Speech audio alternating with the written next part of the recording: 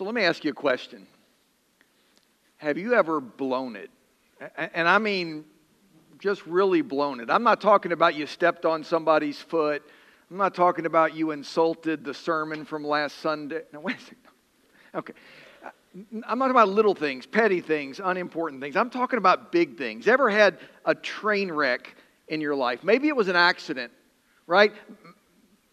But the results were devastating. There was a car wreck. It was your fault. Somebody was hurt, even killed. And you had to face that. Maybe it wasn't an accident at all. Maybe you had an affair and got caught. Maybe you shoplifted and got busted. Maybe you lied on your resume. They found out and you lost your job. Somehow you broke the rules. You got a lot of explaining to do. Man, we live in a broken world, and the reality is we are all broken people. And maybe you have been in that kind of situation where you did something really bad and you knew it. A relationship was damaged because of it. You know, I got to thinking, if you knew everything there was to know about me, you probably wouldn't let me be the preacher here. If we knew everything there was to be about you, we probably wouldn't let you come here. No, I'm just kidding. You can come. We might not sit beside you if we knew everything, but I mean, at least you can still be here. Now, I mean, we are broken people. We have all failed. We've all had to swallow our pride, admit our failures, express remorse, try to fix a damaged relationship. If we didn't do those things, we at least probably should have. Country singer Carrie Underwood has 8 Grammy Awards, 3 times been named the Female Country Artist of the Year. For 11 years, she has sung the opening song for Sunday Night Football. Carrie grew up singing in church, and truthfully, she's got a pretty good reputation, especially compared to so many people who are famous entertainers today. You remember one of her early hits, maybe the first big one, was Jesus Take the Wheel. It was about a woman who was about to be in an accident, and she kind of prays and cries out for Jesus to take the steering wheel, but then she's also then sort of becoming a prayerful person who's going to turn her life around and let Jesus take over her life. Well, Carrie's next big hit was Before He Cheats. And those lyrics were a little darker than Jesus Take the Wheel. They were all about a woman who was getting revenge on her boyfriend for cheating. And so she scratches the paint job on his souped-up 4-wheel drive. She carves her name into the leather seats, smashes the headlights, slashes the tires. I think she gave the steering wheel to Jesus. But anyway, I mean, she wrecked this guy's car. Okay? And then the chorus ends this way. You remember? Maybe next time he'll think before he cheats. Maybe next time he'll think. The problem is, we just don't think. That's just it. We don't think. We don't think about the slippery slope that maybe we're on. We don't think about consequences. We don't think about guilt and shame and regret when we are caught up in the moment. We do stupid things. We do. And we know that they're wrong, and we don't stop to think how the fallout could be devastating. I may have told you before, several years ago, about a guy that I met when I was in jail. I was not in jail. I was visiting jail. And I met this guy, and he told me that he was an alcoholic. And that one night while he was with a friend, he sat down at a bar. He was in recovery. He was making progress, but he sat down at a bar one night. And he left the bar a few hours later, and he was drunk. His friend was in the front seat with him. He went the wrong way on Highway 46 up in Indiana. There was a head-on collision, and his friend ended up in the morgue in Indianapolis. And I sat in jail. This guy was on his way to prison. And he told me, I sat there too long. I sat there too long. If he could go back and undo anything, he would undo that going into that bar and having those hours and everything being devastated in his life and the consequences, his friend never coming back. And he can't have a do-over on that one. It's over. It's too late. Have you ever done something, really just awful? Have you ever blown it in the kind of way that either you hope nobody ever finds out or everybody found out, and either way, it's been terrible for you? Ever destroyed a relationship because of a sinful decision that you made? And maybe the relationship has been restored and everything is beautiful today. Maybe you tried to fix it and you couldn't, and they would not let you. What do you do when you're hurting or somebody else is hurting because of sin? And then what happens when the relationship is with God that's broken? What happens if, like that little boy on the ladder there in that picture, you're trying to work your way up to heaven and you feel like you've come as high as you can go and you just can't get there? You know, God could be all about retribution, couldn't He? I mean, He could, kind of like that Carrie Underwood song, He could sort of trash our souped up car and pay us back for the cheating and for the lying and for being selfish and being cruel. He knows about that paper that you plagiarized in college, even though nobody else knows. He knows about your flirting at the gym, even though your husband doesn't know. He knows about the deleted history on your computer and all the websites that you went to. Nobody in the world knows you have a drug problem, but He knows. You've got the windows, shut at your house. The neighbors can't hear what's going on inside, but every scream and every curse and every vile thing that is said makes its way to heaven, because the Bible says that nothing in all creation is hidden from His sight. Friends, the reality is that sin damages our relationship with the Lord. And because we all sin, we have all harmed that relationship. And the question then remains, what do we do when we have damaged our relationship with God? For these 5 weeks, we are in a series that's all about grace. And it's called The Grace Effect. It's not that there are 5 different kinds of grace. It's more like 5 facets of the same diamond. Okay, it's 5 sort of dimensions, expressions of this same beautiful offer from the Lord. The Apostle Paul said in 1 Corinthians 15, God's grace to me was not without effect. It has a profound effect on our lives. And we began 5 weeks ago talking about the grace that saves. If you're on the outside looking in when it comes to Christianity, if you've never had your sins washed away, if you've never surrendered to Christ and know what your eternal destiny is, man, God's grace is for you. But grace is about more than simply being saved. There's a transforming grace, which means that God is working on us. He's working in us. He's shaping us into the people that He wants us to be. It's kind of a day in and day out for the rest of our lives kind of grace. Next, we talked about the grace that empowers. The Bible teaches that through God's grace, He gives us gifts so that we can live productive lives, that we use our giftedness to be purposeful, to make a difference. And then last week, we talked about the grace that sustains us. When we're going through tough times, God promises that His grace will help us endure and even prevail. Well, today, we're going to wrap up this series with the idea of the grace that restores. I mean, what happens when a follower of Jesus just really blows it? What happens when you're walking with God for a while, all of a sudden you realize you're walking alone and it's not God that has wandered from the path, it's you or it's me. What do? I mean, you know how this works. Maybe you kind of start out by just kind of letting things slip a little bit, nothing drastic.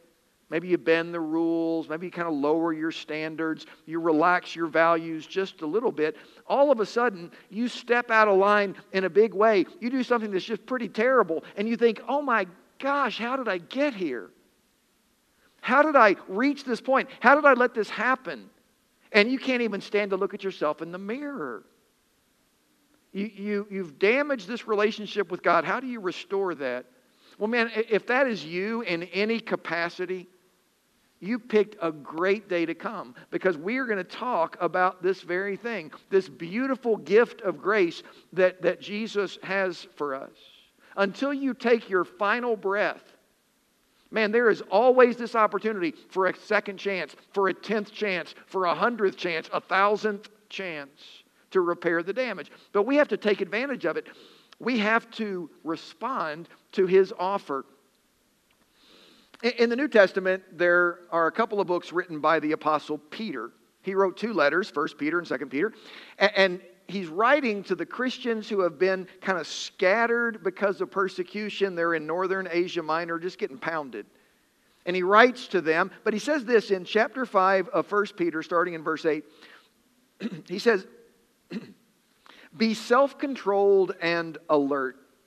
Your enemy, the devil, prowls around like a roaring lion looking for someone to devour. Resist him, standing firm in the faith, because you know that your brothers and sisters throughout the world are undergoing the same kinds of sufferings.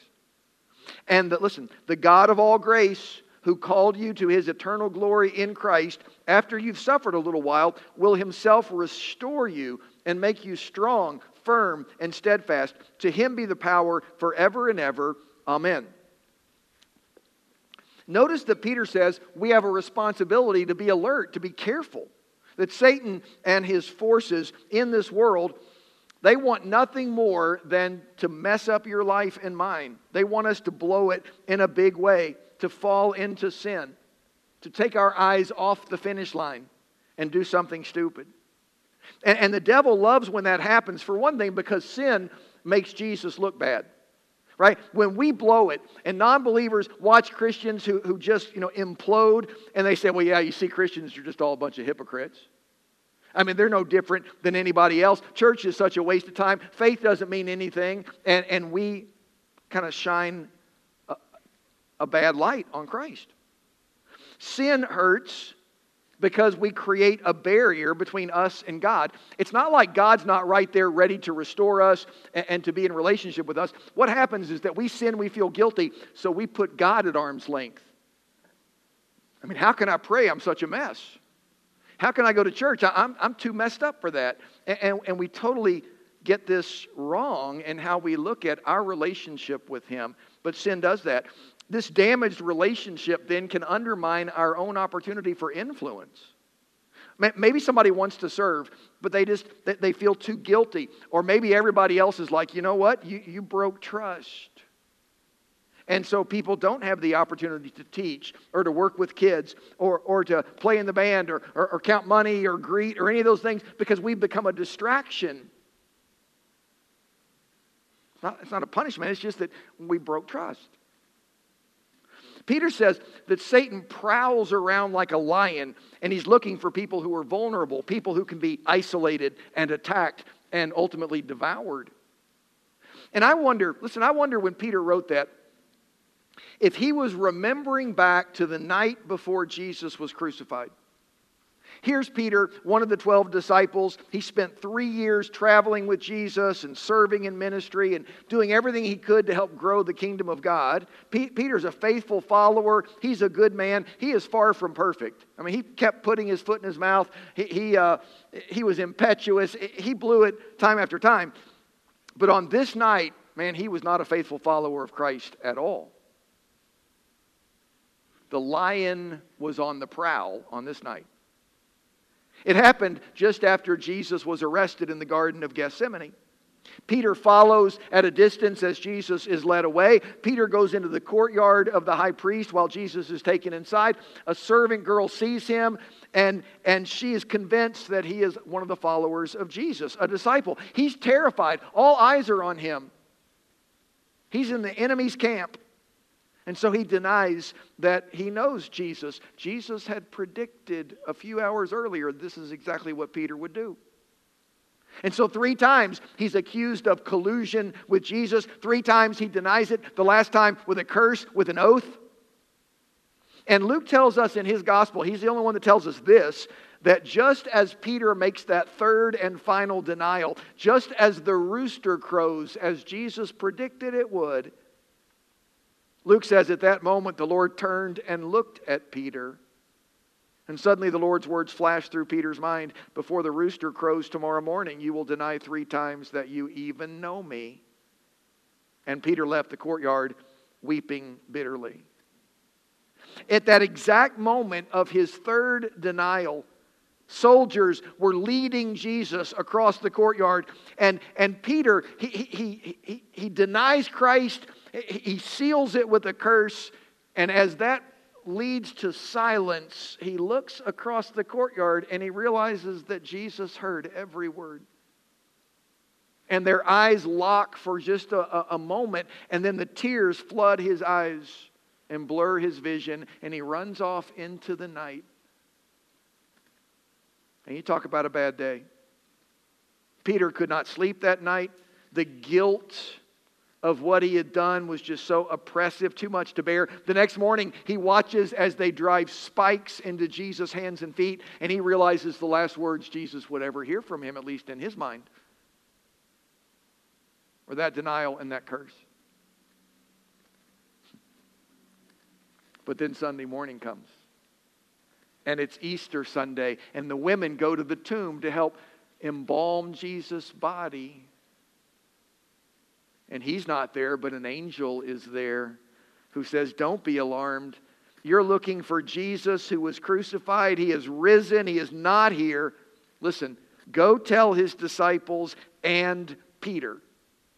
He's going ahead of you into Galilee. There you'll see him just as he told you." The angel says, go tell the disciples, but man, don't forget to tell Peter. Peter really is going to want to know this. Jesus can't wait to see them. Jesus wants to see them. And we know from other verses in the Bible that that same day, Jesus appeared to Peter. And surely they had some kind of conversation. We don't know exactly what it was like. But we would assume that Peter just kind of stumbled all over himself saying he was sorry, and Jesus said it was okay. But you know what? It was still uncomfortable. Things weren't like they had been before. Before the crucifixion, man, they spent all their time together, Peter and Jesus and the other disciples. And now Jesus would be there for a bit, then he'd go away. And he was on earth for 40 days after the crucifixion. But they didn't spend much time together, and Peter just couldn't get his bearings. They saw Jesus a couple of times. Then Jesus said, go up to Galilee. Wait for me up there. I'll come up soon. And so they do that. Maybe it's been a couple of days. Maybe it's been a couple of weeks. We don't know. And then Peter, he's just stir crazy. So he decides to go spend the night fishing. 6 of the other disciples come along. They don't catch anything all night long. And then the next morning, a stranger on the shore calls out and says, hey, put your nets down one more time over there. And they did. And there was this amazing catch of fish. And of course, the stranger was Jesus. He's the guy that you want along on a fishing trip. And Peter is so excited when he sees that it's Jesus. He can't wait for the boat. He just jumps in the water and he swims to shore. But I still picture him there. And he wants to be with Jesus, but he's still uncomfortable. He's kind of kicking the ground. He just doesn't know what to say. He knew that he had blown it. He knew, Jesus knew, and he knew Jesus knew. And so Jesus initiates a conversation. It says in John 21, when they'd finished eating, they had a little breakfast there on the seashore. Jesus says to Simon Peter, Simon, son of John, do you truly love me more than these? Oh, yes, Lord, you know that I love you. Jesus said, feed my lambs. Again, Jesus said, Simon, son of John, do you truly love me? He answered, yes, Lord, you know that I love you. And Jesus said, take care of my sheep. And a third time he said to him, Simon, son of John, do you love me? And Peter's hurt because Jesus asked him a third time, do you love me? He said, Lord, you know all things. You know that I love you. And Jesus said, feed my sheep. Jesus kind of pulls Peter aside and 3 times asks him a very pointed question. Do you love me?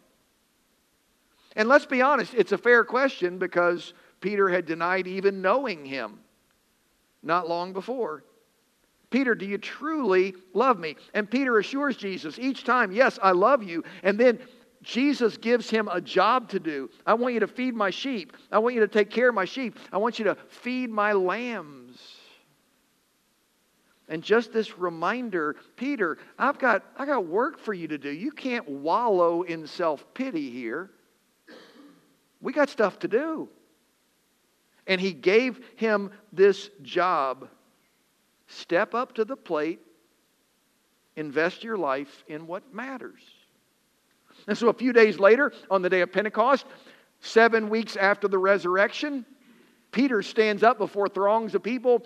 He preaches the first gospel sermon that's ever been preached. 3,000 people came to Christ that day. In Acts chapter 4, Peter and John are thrown into jail because they've been preaching about Jesus. They're commanded to not do it anymore. And he's not denying Jesus anymore. He says, you decide whether it's right to obey you rather than God. But we're going to stick with God on this one. In Acts chapter 10, Peter shares the gospel with Cornelius, a Roman centurion who becomes the first Gentile convert to Christianity. Peter did that. God allowed him this privilege and this opportunity. Peter wrote 2 books that are in our New Testament. And you say, what a comeback. Man, Jesus was showing Peter and he was showing us that there's no defeat that's so devastating. There's no failure that's so final that you can't come back. Not if you're devoted to Christ. Listen, I'm telling you, there's no defeat so devastating. There is no failure so final that you cannot come back if you're truly devoted to Christ. And I say, you know what, maybe you've experienced a setback of some kind. Maybe it's been a moral failure, a total train wreck. I don't know. Maybe you've done something that has brought so much guilt and shame and you just don't know how you ever let it get to that point.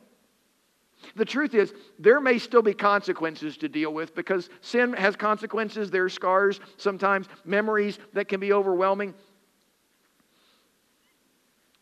Maybe you've prayed and repented, and yet the guilt just consumes you and is robbing you of joy. Take your eyes off of the failures and focus them on Christ.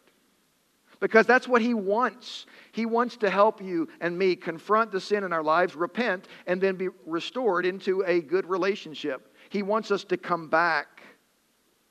It's no surprise that it was Peter, the one who denied Jesus, who wrote this in 1 Peter 5:10. He said, "The God of all grace, who called you to His eternal glory in Christ, after you've suffered a little while, will Himself restore you and make you strong, firm, and steadfast." The God of grace will restore you.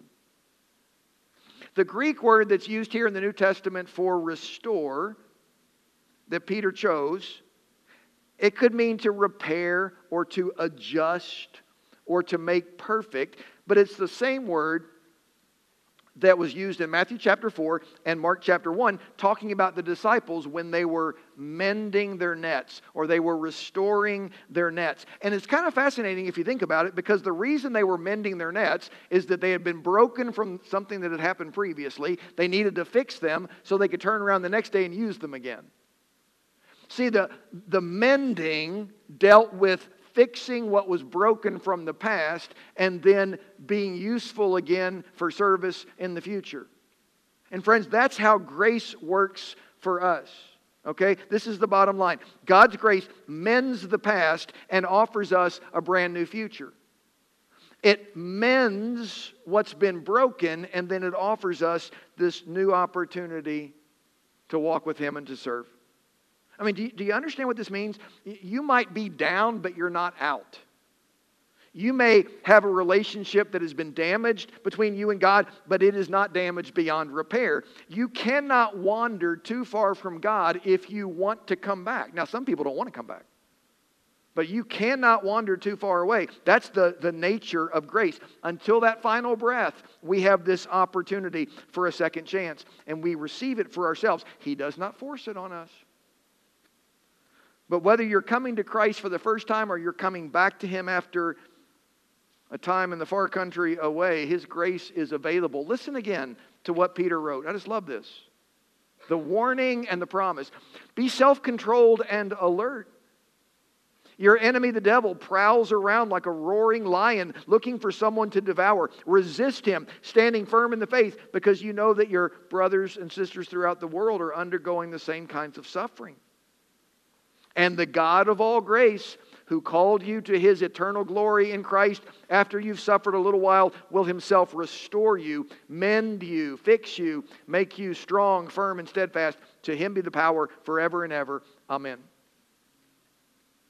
Now, really quickly, let me give you some reminders from this. Just quickly. When I'm tempted, grace helps me stand. What does he say in verse 9? Resist the devil, standing firm. You're not standing firm in yourself. You're not fighting this battle alone, but rather with a rock-solid faith in Christ, we immerse ourselves in His Word, we pray for strength, and we trust that He's going to help us overcome. So grace helps us stand. When I'm tired, grace makes me strong. Peter said, the God of all grace makes you what? Makes you strong. The verse that Nathan read to us at communion time, Matthew 11:29, Jesus said, take my yoke upon you, learn from me, I'm gentle and humble in heart, you'll find rest for your souls. I love how the Message paraphrase of the Bible puts this verse. Jesus says, walk with me and work with me. Watch how I do it. Learn, I love this phrase, learn the unforced rhythms of grace. I won't lay anything too heavy or ill-fitting on you. Learn the unforced rhythms of grace. We talked last week about how when we come to the end of ourselves, the end of our strength, the end of our ability to persevere, the end of our rope, man, that's when Jesus steps in and He gives us more strength. When we are at our weakest, we can be at our strongest because we get out of the way and we let His strength in. But then He says here lastly, when I'm broken, grace gives me hope. Man, when I'm broken, grace gives me hope. He will make you strong, firm, and steadfast, it says. The hope and promise of what's to come can strengthen us for whatever life throws at us. There is this assurance that comes through God's grace. You know, probably everybody here, most everybody here knows that last Sunday here in Bardstown, 2 teenagers died. One died in a car accident. One went to bed Saturday night and never woke up Sunday morning. And it's just been devastating. 2 families that are just wrecked. And you look at that and you say, how do people even go on? How do people survive a tragedy like that? And the truth is, some people don't. But those who do, they do because they're clinging to the hope that comes through Christ, that there is something better, there's something still to come, that this is not the end. And for people who have just really messed up their lives, people who have just blown it, and they don't know how they're going to be able to survive the heartache and the despair and the shame, and the promise of God is that there is life on the other side of all of that. That there is still room in God's kingdom for you. That He still has a plan for you. That He can still use you in a meaningful way. We repent of our sins. We surrender to His will. And we find a new start. That's what grace is all about. Grace mends the past. But it also offers us a brand new future.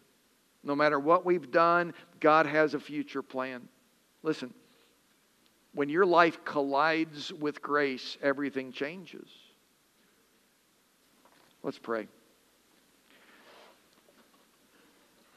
Father, we are confronted every day with our own sinfulness.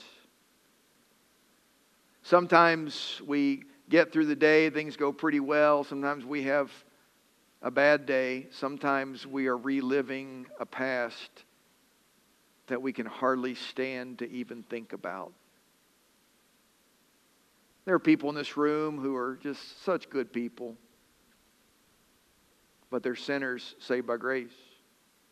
There are people in this room who have such deep shame, have made choices that have just been devastating, but they're also sinners saved by grace. We are all in this same place, Lord, where we are not worthy of you. And yet you invite us into a relationship because of grace. Your unmerited favor, your undeserved, unearned blessing, your unconditional love. We thank you. May we surrender before you.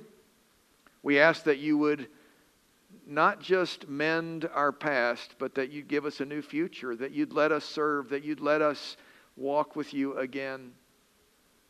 because that's the nature of this beautiful gift. We thank you. I pray for those maybe in this room who've never surrendered to Christ. Maybe today's the day. We do it because there's nowhere else to turn, of course. You offer what we need. And so, Lord Jesus, it's in your name that we pray. Amen.